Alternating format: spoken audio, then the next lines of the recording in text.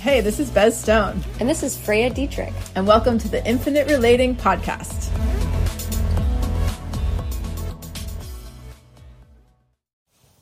Hi. Hello, welcome back. So happy to be here. Today we are talking about... What?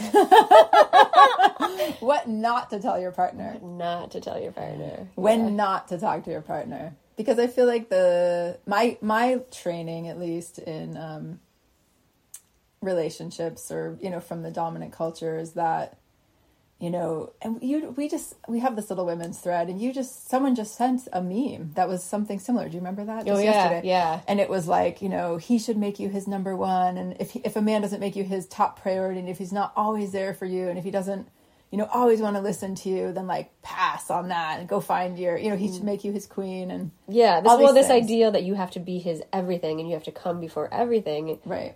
Basically above his sovereignty as a human. Yeah. Or he doesn't love you and care about you. And right. That sets us up for such disappointment and heartbreak. Yeah. In the presence of a really great man who loves you. Totally. Yeah.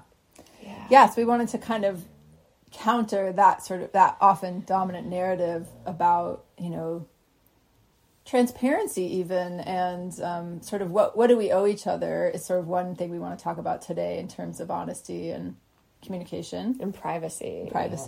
And then also, this sense that my partner is not always the best person for me to talk to about what's going on for me. Yeah. Which has been up for me this week, which is part of what inspired this topic. Yeah, and this can be really controversial. I feel like most relationship training, we're focusing on transparency, which is true. We want transparency, we want honesty, we want direct communication. Mm-hmm. But that doesn't mean everything is up for all grabs. the time. All the time. Yeah.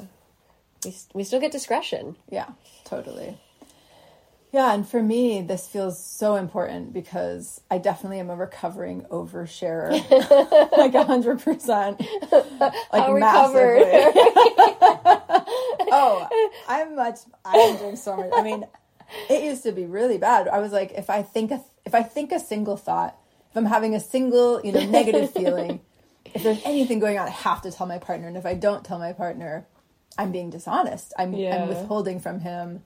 I'm damaging our relationship, and all these things that are true. Like you said, there's truth to this whole concept. And I think for a lot of people, then the practice is to become more honest because we're used to not sharing the vulnerability and not being totally transparent with people about all of the ooey gooey, dark or scary bits inside. So that's definitely something that we, like you were saying at the beginning, we obviously believe in. But on the other end of the spectrum is what we're talking about, this compulsion to say everything. And if I'm not saying everything, then either it means that I'm not showing up the way I'm supposed to, and I'm sabotaging the relationship, or I'm not being honest, and therefore, it's going to put distance between us. You're not emotionally available. Right, I'm not emotionally available, whatever that is. Or it means that he's not there for me. He's not committed. Yeah, he's not committed. He doesn't want to hear about it, or I'm not in a safe relationship where I can open up about everything. So I think that for me, this has been such an incredible practice in my current relationship with Max of not leaping to tell him every single time there's something going on. Because about 10,000 things happen for me most days. I love it. Yeah. that are intense, that are emotions and thoughts and feelings and revelations. And, I'm feeling really in love with him. I'm feeling a little bit distant from him. I'm feeling a little bit scared and vulnerable. Then I'm feeling a little bit mad about something that happened. I mean, there's so many, I go through such a full cycle of emotions on a single day. Right. That A, it's sort of impractical to talk about everything, but also B, I've really learned through trying something really different this time around with him that he is not always the best choice to talk to. Right. Given all the options of friends, therapists, parents, whoever is your support system, nature, yourself, journaling, all these things. Again, that compulsion to be like, well, if I'm in a good relationship, I tell my partner everything. And if my partner loves me, he or they want to hear everything, really breaking that myth inside and instead actually tuning in with myself and thinking, who is the best person to talk to this about? And often it's not him right away. Like, it's really not. Yeah, and I think especially when it has to do with any feelings around them or any challenging feelings. And I think it's part of it's breaking this model that we've been breaking, I think, a lot with infinite relating of, I fall in love with somebody, we partner, and now we isolate, and we're everything for each other, and we lose all connection with our other friends and support. And it's like, no, the person you fell in love with, or the person you got excited about, was an entire universe, and they had all of these connections when you met them, and they're going to continue to be their best selves when they stay connected to those other resources. And when we grow in our supported in a relationship and community, I think we said early on, like, it takes a village to raise a relationship, and it really does, because and I think this is how this podcast even started, is you and I needing each other every day as we navigated these landscapes of oh my god, I'm freaking out every day. Oh my god, I'm freaking out. Yeah, it's so true. And I think because we were doing infinite relating, we still are, then there's more unknowns. So it made that more apparent to me that I needed to talk with you, and process all these sort of revelations or, knowledge that was kind of coming through in terms of what infinite relating was. And, we were collecting all this information in real time. Right.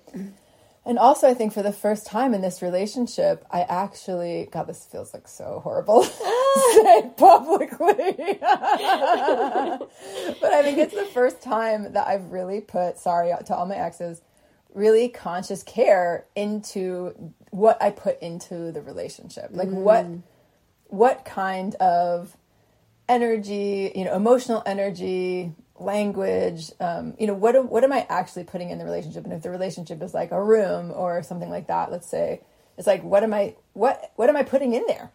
Because in the past, I think I really pictured a relationship as just capable of handling like any amount of bullshit that I could throw at it, any amount of my emotional expression, any amount of my, obviously I knew complaining was bad, so I stopped complaining, but instead I would just sort of not, be hiding my complaint behind expressing what I wanted, or just expressing my feelings, or, expressing the way I wish something were, even though I accept that it's not. I found all these creative ways to actually complain.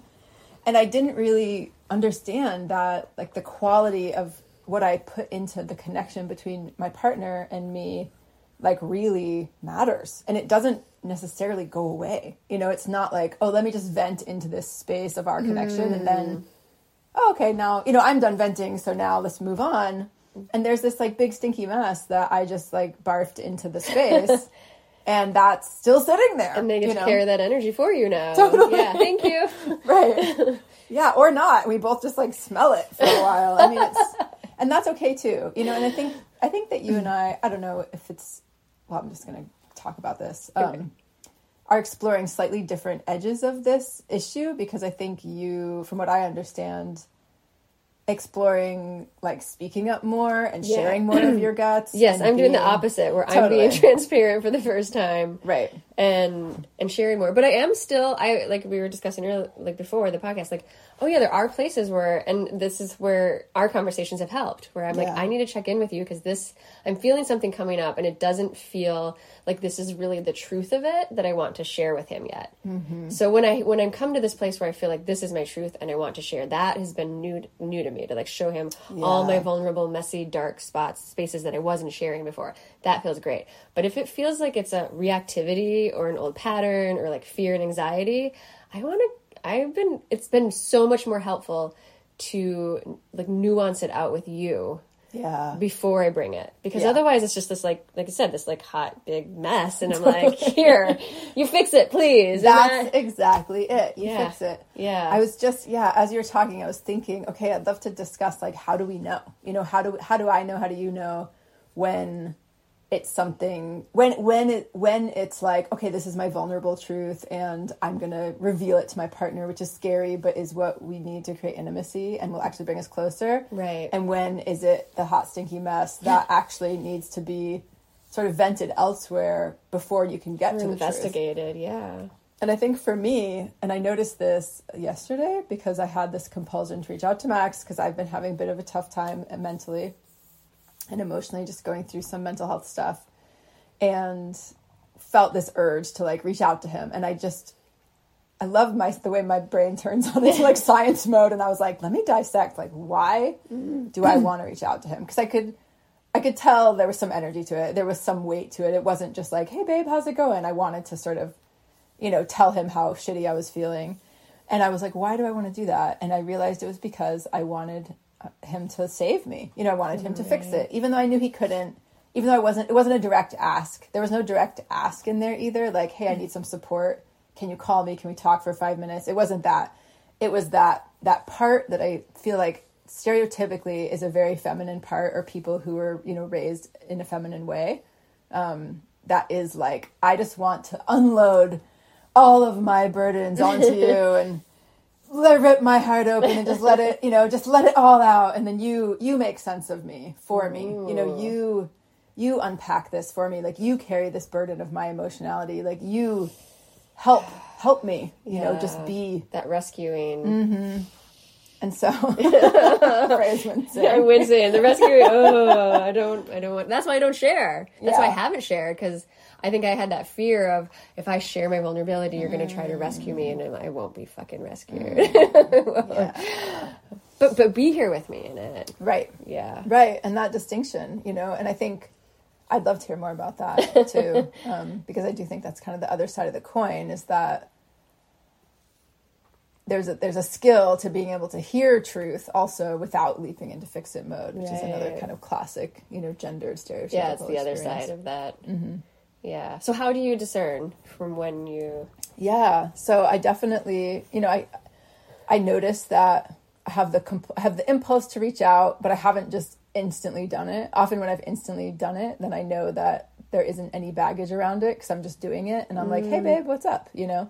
Stuff like that. Or it has that kind of ring of truth. And sometimes it does happen right away, but I usually investigate if there's something meaty or weighty or charged or substantial that I want to communicate. I do often take at least 30 seconds to 30 look. seconds is a great start. Yeah, at minimum. And sometimes it's days, Right. But to start, just to at least examine and go within and just ask myself, what is my motivation here? Does this feel authentic for me? Is this the kind of energy I want to be putting into my relationship?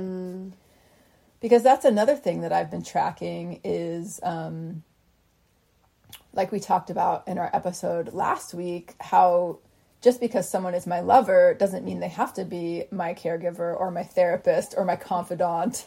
I mean, ideally your lover's not your therapist, but I don't know, maybe some people, again, are into that. But in terms of, just because I'm being sexual or intimate or even partnering with someone doesn't mean that they are automatically my confidant, Right. Someone that I process with, someone that I, go through the ringer with, and they're there for me, holding my hand the whole time. That's actually something with Max that, as much as I love his support, and he's incredibly supportive, and he's so wonderful with me whenever I'm struggling, and vice versa, and we're really there for each other, I actually am not seeking that frequency of confidant emotional labor with him at all. I like our relationship to feel more playful but deep, fun but authentic. Right. Loving, sexy, easeful. That's actually what I enjoy creating with him most, based on where I'm at in my life and what's between us. And again, it's not to say that we don't talk about difficult topics, because we totally do. It's not that we never have conflict, because we also do. And we are real about our lives. There's no withholding or lying or, putting on the smile so I don't show him how hard a time I'm having. It's not that. Yeah. It's just more that in a time of distress for me, I find that I prefer to talk to someone else first and kind of get to the bottom of it, like we were saying. So I would say those are the first two things I do, is am I looking to get rescued? Because that is a thing for me. Even though I self-identify as an incredibly strong, very fiercely independent person, right. I still have that conditioning once I get to a certain level of intimacy with a guy. At the beginning, I won't do it. Right. But once we're we're about to hit 6 months, and once it's 6 months, a year, 5 years, whatever it is, I've just fallen into that patterning so unconsciously. That's well, you exist to make my life better. Right. You know, like, that's what we're training. right. Yeah, like, absolutely. that's why you're here. Like, I shouldn't be struggling. Like, I've got a partner, you know, like that fairy tale. Like, isn't that all I need to not struggle is to have a partner? Pretty you sure know? that's it. It's the magic formula. He just needs to kiss you when you're knocked out, non-consensually, and then take care of everything for you. Yeah. Yeah. So I check, am I wanting to be saved even subtly, even without realizing it, even in a way that's like, you know, I hope he just makes this a little bit better for me. Yeah. Or is he, and then the second one is this a kind of energy? Is this a kind of frequency, quality that I want to be putting into my connection? Is this how I want to be relating with him? Or would I rather talk to my girlfriends and then sort of share the Cliff's Notes with him after the fact, like while we're snuggling in the hot tub or something, Right. and just be like, hey, this is what I went through today and I want you to know. And maybe then I do have a question. Maybe then I do have a request. Maybe then I can say, I want to just be held and seen here. But it's totally different than going through the raw material with someone. And then I'm curious because you use the word withhold. And I think that's another, excuse me, big topic is when something feels like we're with like a withhold from our partner. And if so, that's the energy. Like, how do you, because that to me would be, now this is something that you're ruminating about that has to do with Max, that has to do with your partner. And so how do you navigate what feels like, oh, I owe him my honesty on this, or it's a withholding. Right. Or no, this is something that that I don't need to process with him, or isn't really, maybe even part of it might just be it's not ready to share. Like some of this might be like, you know, feelings that we need to investigate further, but. Right. Yeah, absolutely. I mean, this kind of brings us to the second part of what we wanted to talk about with this topic, which is privacy. Right. And how that was, I think, one of the top hottest things that he's ever done was after we went to Costco. I don't know if I've talked about Costco on the podcast. How is that possible? I feel like Costco was a big moment for us. We've been together like a month, maybe a month and a half. Really? Yeah, I think about a month. And, you know, up until that point, I'd been keeping it. It was very deep, you know, very quickly, but also there was a way that I was keeping it light in terms of sort of householding type of things. I've got kids and, you know, he had met my daughter, but I was definitely like not wanting any kind of stepfather energy or not wanting to mix those, you know, I really liked having him as like my hot lover, and I wasn't sure how much I wanted it to be a relationship yet. And we ended up going to Costco, because I needed to buy some soil for my garden, and he was going to help me lift it. So that was that was a nice thing, a nice reason to go. But I had an absolute panic attack in the store, like, because my daughter came. Right. So that was, I think going to Costco was hard enough because it felt so coupley, and it felt so just like, you know, humdrum every day. Like the people who have been married 20 years and like don't have sex anymore, you know, don't talk deeply anymore. They're just going to Costco to get the soil, and then they're going home to watch TV, which was like my nightmare relationship. And then the kid was there on top of it, which added to it for me because I don't know why. I think I just have some trauma around, you know, family and couplehood and, you know, fathers and parenting. Expectations and, all around these things. that, yeah. So, and then we ordered a pizza, and then it got worse because I was like, oh my God, now we're eating Costco pizza and Costco on our horrible family date that I'm like absolutely so uncomfortable. Oh, your relationship just got so unsexy. Oh, it got so unsexy, and it was really scary because I think like heading back into that like mundane, disconnected state of feeling like roommates instead of lovers and having the magic be gone. I mean, that's such a horrible feeling. And I really didn't want that to happen. And that it reminded me of all those times. So in my past. So we came back home, and I was clearly agitated at one point and kind of pulled away from him. And he recognized that, you know, something was going on for me. And he asked me what was up. And I think I hesitated enough. And I was like, And he just was like, you don't have to tell me. Ooh. Like, if you do not owe me anything. Like, you don't owe me your expression. You don't owe me to share what's going on for you. I would love to know, and if you want to share, I'm here and I'm interested, but take all the time you need, and you don't have to tell me if you don't want to. And I was just like, whoa.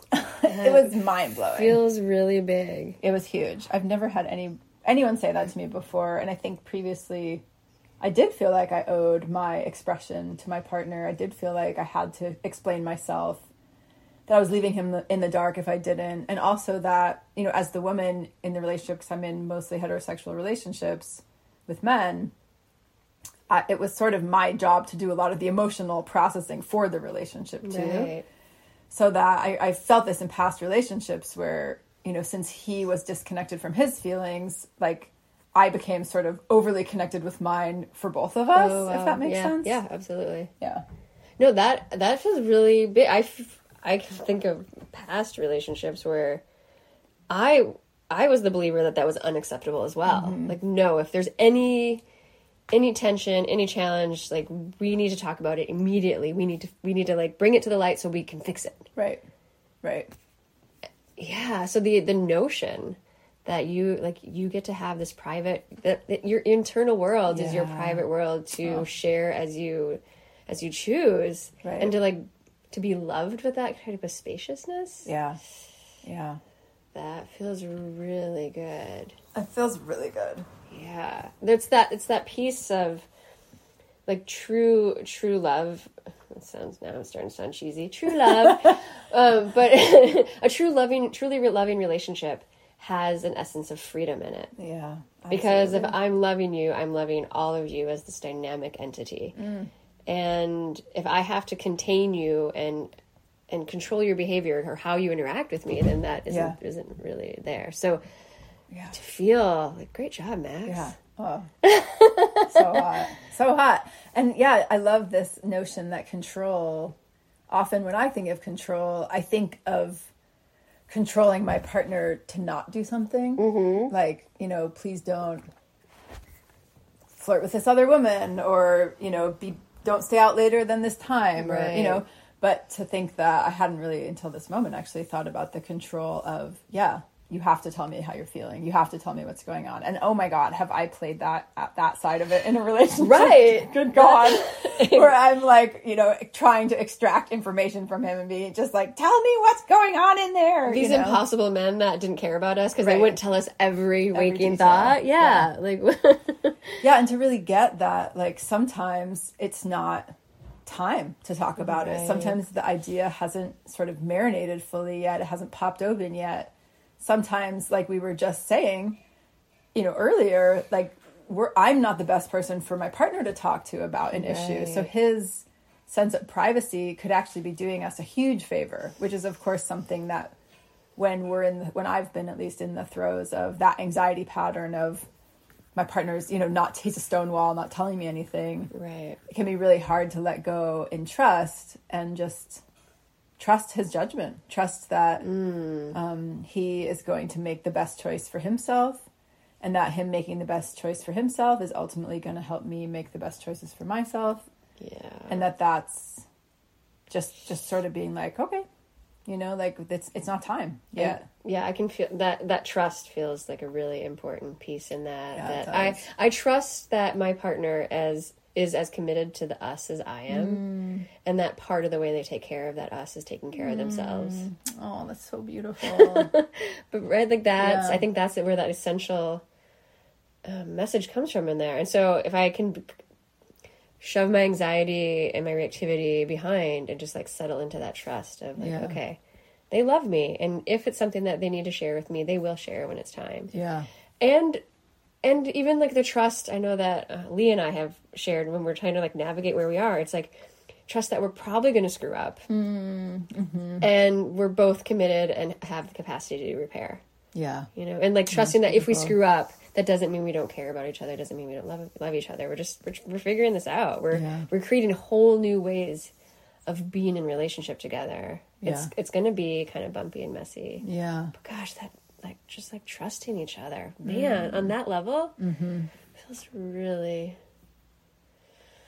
It feels really good, and spacious and new. Yeah, for me too. I mean, I think trust for me has been a massive problem from my past, and I remember, gosh, it was just a couple of months ago. I think when I don't know if it was related to us really starting to talk about opening up our relationship romantically with other people, or just even touching on that topic. You know, it wasn't like anything was happening, but it was just a sense of like, I don't remember if that's what precipitated me really exploring trust. And I was having some jealousy. It was probably jealousy related. Yeah. Because those two can go together so much. And really getting that, like, mistrust is not a space to hang out in a relationship. And I don't think I understood that before at all. I didn't. I had a lot of thoughts like, well, I'm going to stay mistrustful until proven otherwise, or I just don't trust you yet, you know? And sure, there is deepening layers of trust that I feel in my partnership and with my friends and with everybody that I know. Of course, the longer we've been in it, the more repair conversations we've had, the more experiences we've been through, you know, intensity that we've experienced together. Of course, like, my sense of trust deepens. But I think before I thought it was acceptable to be mistrustful of my partner, and I really don't let myself do that anymore. Yeah, like they had to prove themselves before. Yeah, and they had to prove themselves, and maybe they hadn't yet, and I was like, well, I'm just waiting. I'm waiting to give you my trust. You know, I'm waiting until I feel comfortable. I'm waiting to feel safe. I'm waiting. And I think our friend Hannah Taylor, actually, who we love. I was just thinking her name. I just said this because she said some brilliant things about this. She did. That was she's on Facebook. You can follow her. And she also has, you know, online programs and does coaching and stuff. She's brilliant. And I remember her talking about, and this was when I was in my previous partnership, so this was like a couple of years ago.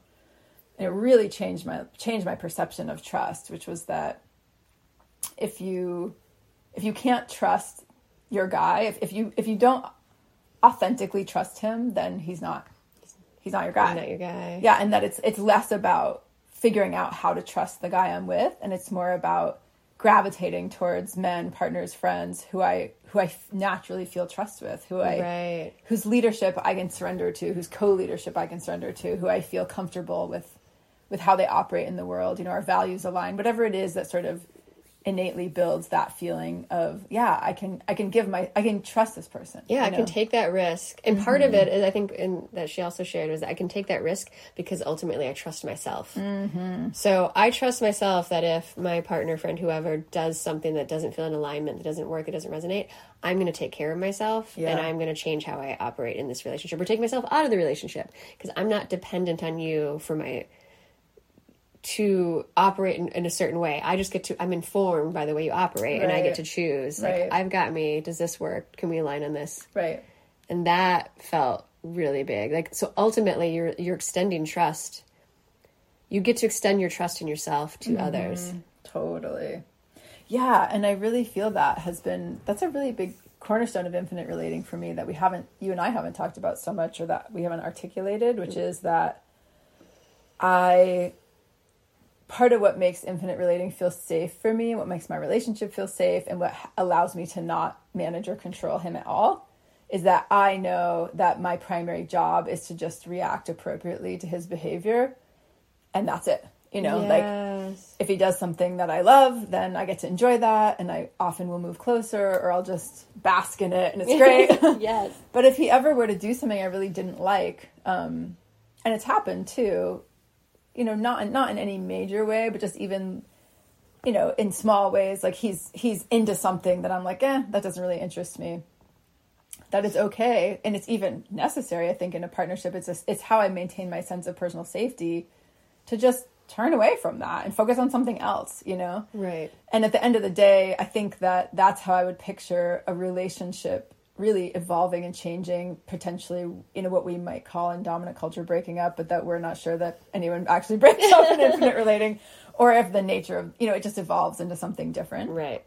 We'll see. We haven't gotten there yet. But I think that's how it would actually happen for me, is it's much less about, well, let me track everything you're doing and all the details, and do I approve of your behavior, or do I not? It's so exhausting, and it's so it just puts me in their business all the time, instead to really just honor that if Max continually did things that I didn't like, that felt out of integrity for me, and, you know, a few attempts at being like, hey, this doesn't feel right for me, or I'm worried our values don't line up, or whatever, then it's really just about turning away. How you respond. Yeah, how I respond, and turning back to myself. And and just that, I mean, it seems so simple, but it's like so radical that when our partner does something that we don't like, to turn inward, for me to turn inward, is so different than everything I did before and that I learned, which was like, if my partner does something I don't like,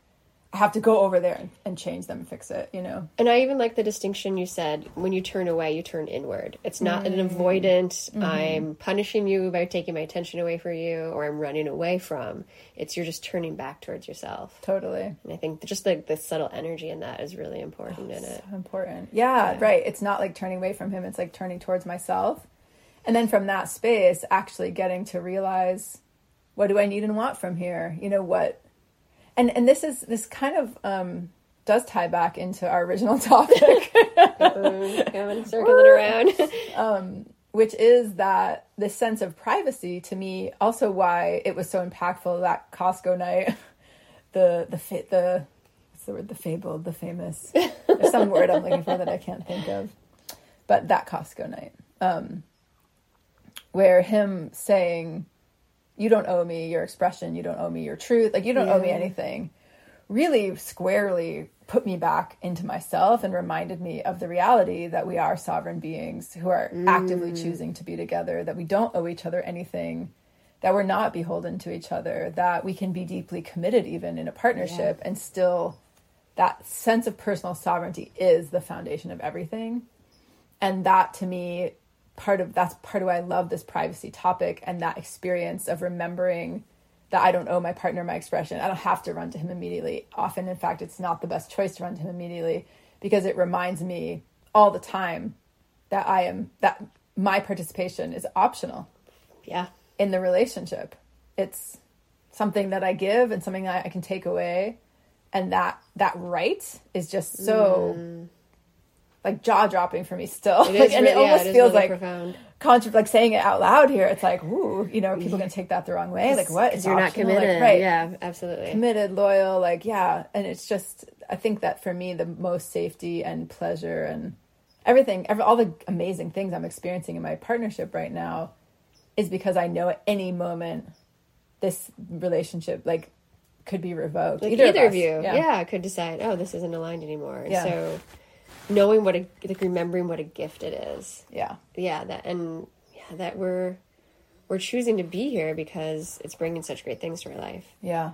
Yeah. And I won't even acknowledge too, like the trust, there was a trust that Max was extending you by saying, like, you don't have to tell me. Like, totally. I trust that, you know, whatever it is, you're going to manage. Yeah. And if I need to know, you'll let me know. But so that just feeling that trust both ways, like that needs to be there for that. Absolutely. Yeah. And I feel like we were talking about that a little bit earlier, like you saying, you know, that's sort of the other side of the coin. Like one side is, okay, I'm going to self-investigate, you know, I've got a thing coming up, whatever it is, an emotion or a thought or a feeling or, are emotions and feelings the same? I don't know. They feel different, don't they? I feel like they could be different. Yeah.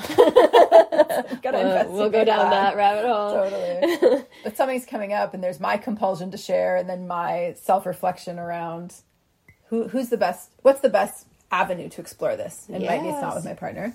And then sort of you were talking about, like, that also goes both ways, where then we need to, or the opportunity is there to extend that trust to my partner too and say, well, he might be going through something, but I might not be the best person for him to talk to about this. Absolutely. And I think one of the big things that I've been learning with Lee that feels newer to me, and just like the awareness feels newer to me, is that generally if there's something, if I feel tension in him, if I feel struggle, and there's that like anxious part of me, like, okay, what's wrong? What did I do? I need to find out and fix it.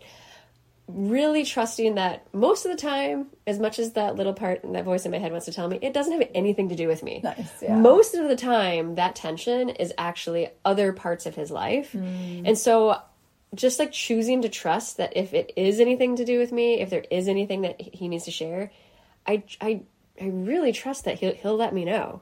And so I can give it spaciousness. That is so different. So different. That I anxious just want to pause and be like, whoa, that is so different than the way that I've been in relationships in the past. I feel like I would wager a lot of people listening have had the experience of something's going on for my partner. I have to know what it is. The hypervigilance of any of us who've been in any type of anxious or codependent, any of those, like, even if that's not your default attachment, but we all go there. Yeah. And anytime something is awry with your partner, it's like you jump to like, what did I do? Yeah. What's wrong? Why? What? But yeah, I don't it's not even, I'm learning that's not where I need to go. I just like, there's so much trust that either of us, if we have a challenge, we're going to share it with each other when we're ready. Yeah. Yeah. And so is there anything that you do, like if you pictured that situation where Lee's going through something, you can tell that he's got something big brewing inside, and you know, maybe the terminology that we might use is that he's bottling it, even though that in and of itself is sort of insulting. So it makes it sound like, oh, he should be expressing it. We all know that Lee's not a bottler. So that helps. Something's going on that for helps him. a lot. Let's just say something's going on for him, and he's not revealing it to you, and you feel that anxious part come out. Is there anything specific that you've done to self-manage or to soothe yourself, or like, what do you do in that situation? I'll say I'm very lucky. It helps that Lee doesn't bottle. Like, he's very transparent, even if it's just letting me know, like, hey, I'm already starting to think about work, or starting to think about this thing that's stressing me out. Like, I get a lot of check-ins from him, which has been just really reassuring and just helping me train my nervous system. Yeah. So if that's not there, right, and especially if I usually feel his tension before he shares it. Right. I think it's just it is like a self-soothing practice, just to remind myself of, like, it's kind of like a self-talk that, it's not my job to fix like any energy outside of me. Oh yeah. Yeah. Right. Like that. It's not my job to fix any. So feeling that, yeah, I just trust like the world, if it's mine, it's going to become clear one way or another, and then I will deal with it. Otherwise, that storyteller in my brain, she's really mean and generally creates all kinds of things that are so not based in reality. So reminding myself that, like, if I don't have enough information to do any like good problem solving, so like, you know, I need to calm her down and know that when it comes through, I'm going to have the tools to actually manage it. But I think it's just learning to know those parts of me, that will storytell before I have any information. And if I get into that mode, I'm like, oh, this isn't even based in reality, and that's not going to serve me. So it's just that reminding myself and trusting Lee that if it's meant for me, we'll deal with it soon. Right. Yeah. And part of it's too, like, I've become more trustworthy in that too. So it's like, I think as both ways. And I know for me, I was sharing with you earlier one of the things that really, I'm really loving that I get to share everything with Lee. Like, this new world of transparency is like sharing like this. I'm having this feeling in my body. I'm having this sensation. I'm having this tension. But there have been times where it didn't make sense to share with him yet. Like when I've gone in the red, when I like called you and I'm like, fuck him, I'm leaving the state. Very rare moments, but it was just like, I'm having a really big feeling. I don't know why. Yeah. And if I dump this on him, it's going to be really unfair. Yeah. And probably hurtful and very projecting, you know, because it was that sensation of like, you did something. But it was that was like less of the sensation. It was more like, I'm hurting, I don't know why. Yeah. And the old story is that it must be his fault. Right. And so to go to him. So anytime I've had that energy where I was like, I don't have clarity about why I'm having this really intense, hard sensation around him. Or when I've had a sensation or awareness of disappointment. There was a time I remember I'm like, I'm feeling disappointed. And to me, disappointed isn't a feeling. It's a story around a feeling. And so I was like, to me, disappointment is my projection. Like I created an expectation and you let me down. And so now I'm feeling disappointed. And so when I sit with there's under the disappointment there's like sadness. There's maybe some wounding about not getting something that I think I was supposed to, or feeling abandoned. And so it didn't feel helpful to come, or even kind or fair, like the way I wanted to treat someone I love and care about, to come to them with this like story of disappointment without having, you know, it just felt like it was blaming. Yeah. And so when I was able to investigate with you, I was really able to feel like, oh, I'm feeling sad because this thing that I thought might happen that we were going to do together isn't happening. And so that's letting me know, oh, I wanted to have this time together. So now I have a need that I can form like a direct request. And so then I was able to come to him with that, and that enabled me to get what I actually want.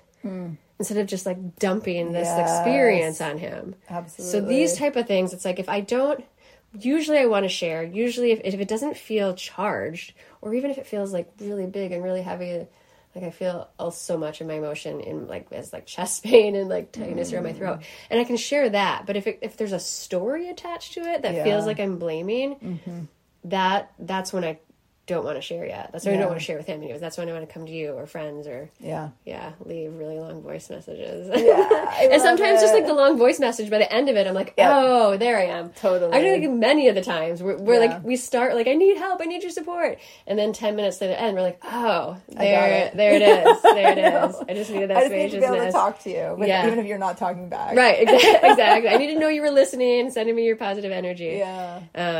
But yeah, so me learning to do that process on my own, I think helps me trust him too. Like, oh, he's got his own process, and Right. Exactly. and we're both, and again, like you said, the trust is building and building. The more we're into it, the more I trust that we both really want to be in this us. Yeah. And so we're going to take care of it in ways that we can, as long as it's not, it still feels in alignment. Yeah. So I love that so much. Yeah, I really like exploring these options of, when we're having these feelings of, like you're saying, like I'm triggered, there's lots of kind of messy, raw emotion that my intuition from examining myself a little bit, taking that time to think, who is the best, where's the best resource for me here? Yeah. And just thinking through the options of talking to a friend, journaling. Yeah. I used to be this big like poo-pooer of journaling. I was like, I'm not gonna fucking journal. And now I journal all the time when I'm upset, because it does help me sort of run through all of the big emotion and then get to the bottom more of what's going on. That's so funny. I used to be such a big journaler, and now I hate it because it's so slow. I just need to send you all my messages. Right. So thank you for being my journal. My pleasure. Yeah, going to nature, another really good one. Moving my body, going to all dance. These things. Yeah.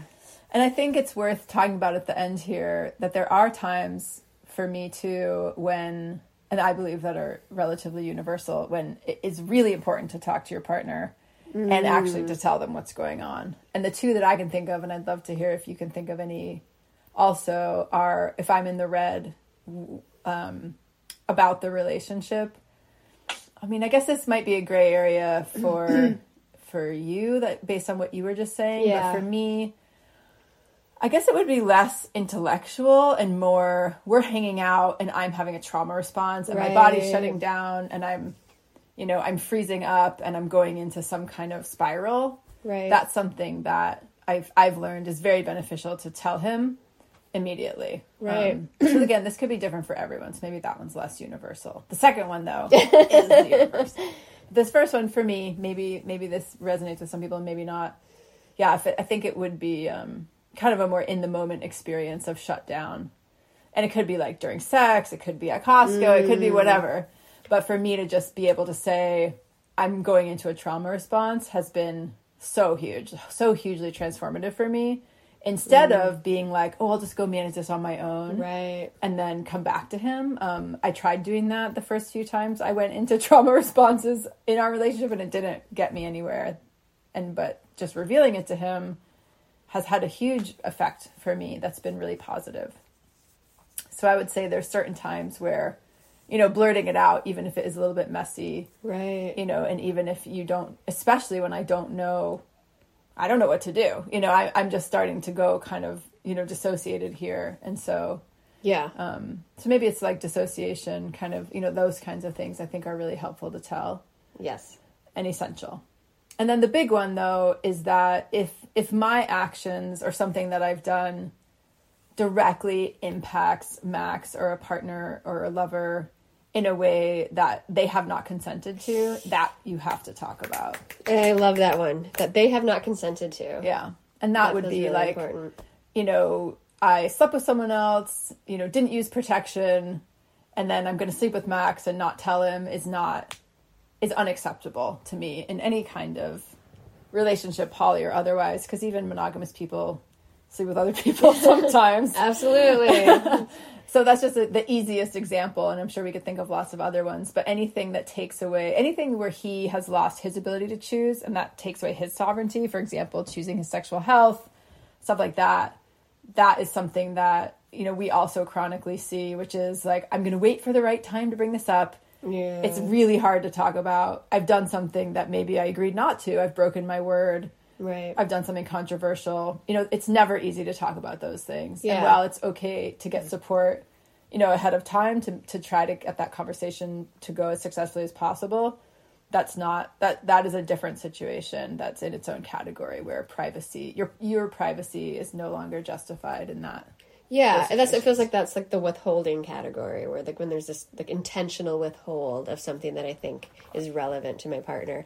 And I would even like definitely the non-consent, because that like the, you know, not having consent about what your sexual health is, that feels very true and real. But I would even say if you have relationship agreements and you're operating outside of those agreements, I think at some point you need to share that so they get to consent to being in that type of relationship. Totally. Like, as this relationship's evolving, is this still the type of relationship I want to be in? Yeah. And that's just, it's like a great time to come together to say, like, do we need to change the agreements, or this isn't working? You know, like, but there's it's anytime that you're taken out of consent for what you're participating in. Right. That feels really, it feels really important. Yeah, we got to talk about that.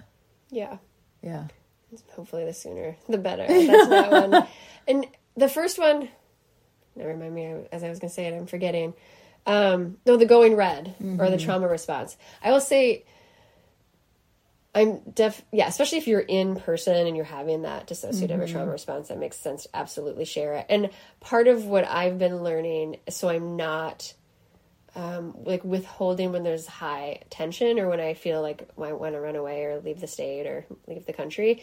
For me, sometimes that's just letting them know, or letting him know, I'm feeling avoidant right now. I want to run away.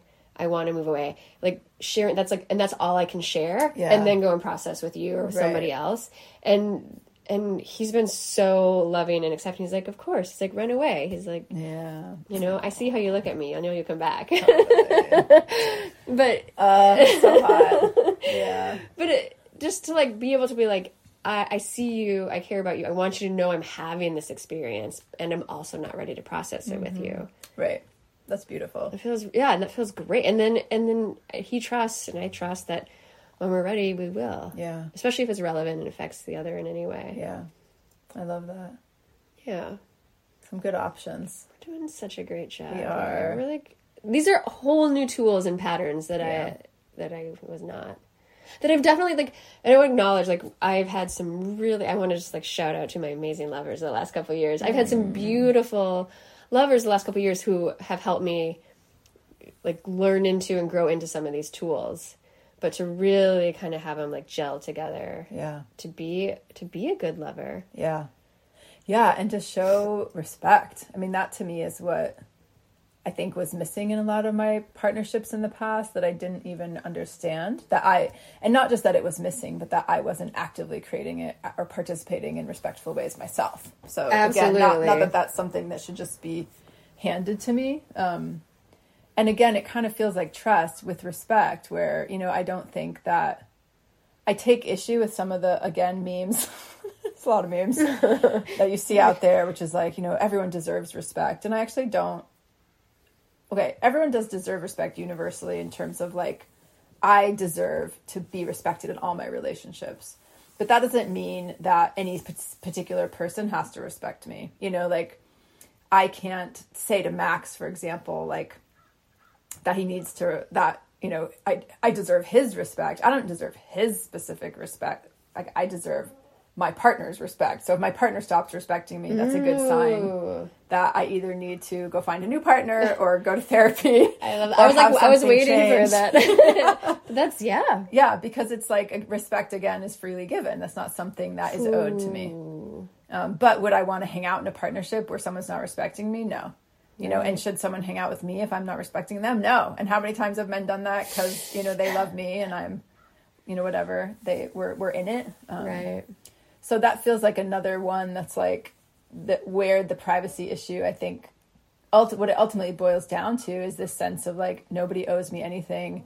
And it's respectful to honor another human being's autonomy, you know, Yes. and to show that, you know, respect for them as another adult that can make good choices, that knows themselves, that's learning about themselves, that's going through a spiritual growth process just like I am. Like you said, that will tell me when it becomes relevant. Right. And that, yeah, it just, I marvel, not in a good way though, I cringe at how little respect I used to show my partners and how much disrespect I put up with too. You know? Right. And thought was just how it went, and what, you know, kind of the cost of relationships or that I didn't deserve. Yeah, we were taught they were Better. hard and you struggle, and they were almost like, you were almost in competition with each other. Like, you know, I feel like there was this less of this collaborative. It was like there's like Yeah. it was like this scarcity of resources that you would almost there's scarcity of respect and trust, and so you kind of had to like Right. fight for it. Huh, interesting. I don't know, it's a whole other rabbit hole. I I know, don't I'm feel quite ready interested to go into. Let's talk more sometime. Okay. How about maybe next week? Yes!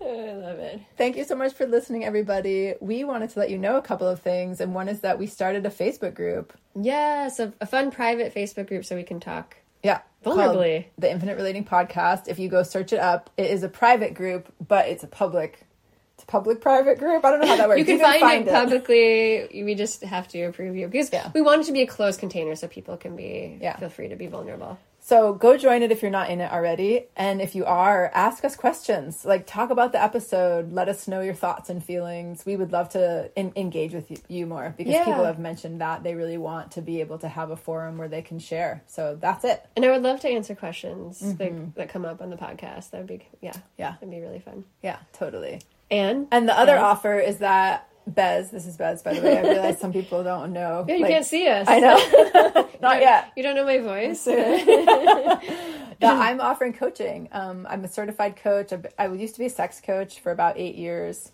Took a little break and had a little renaissance and midlife crisis.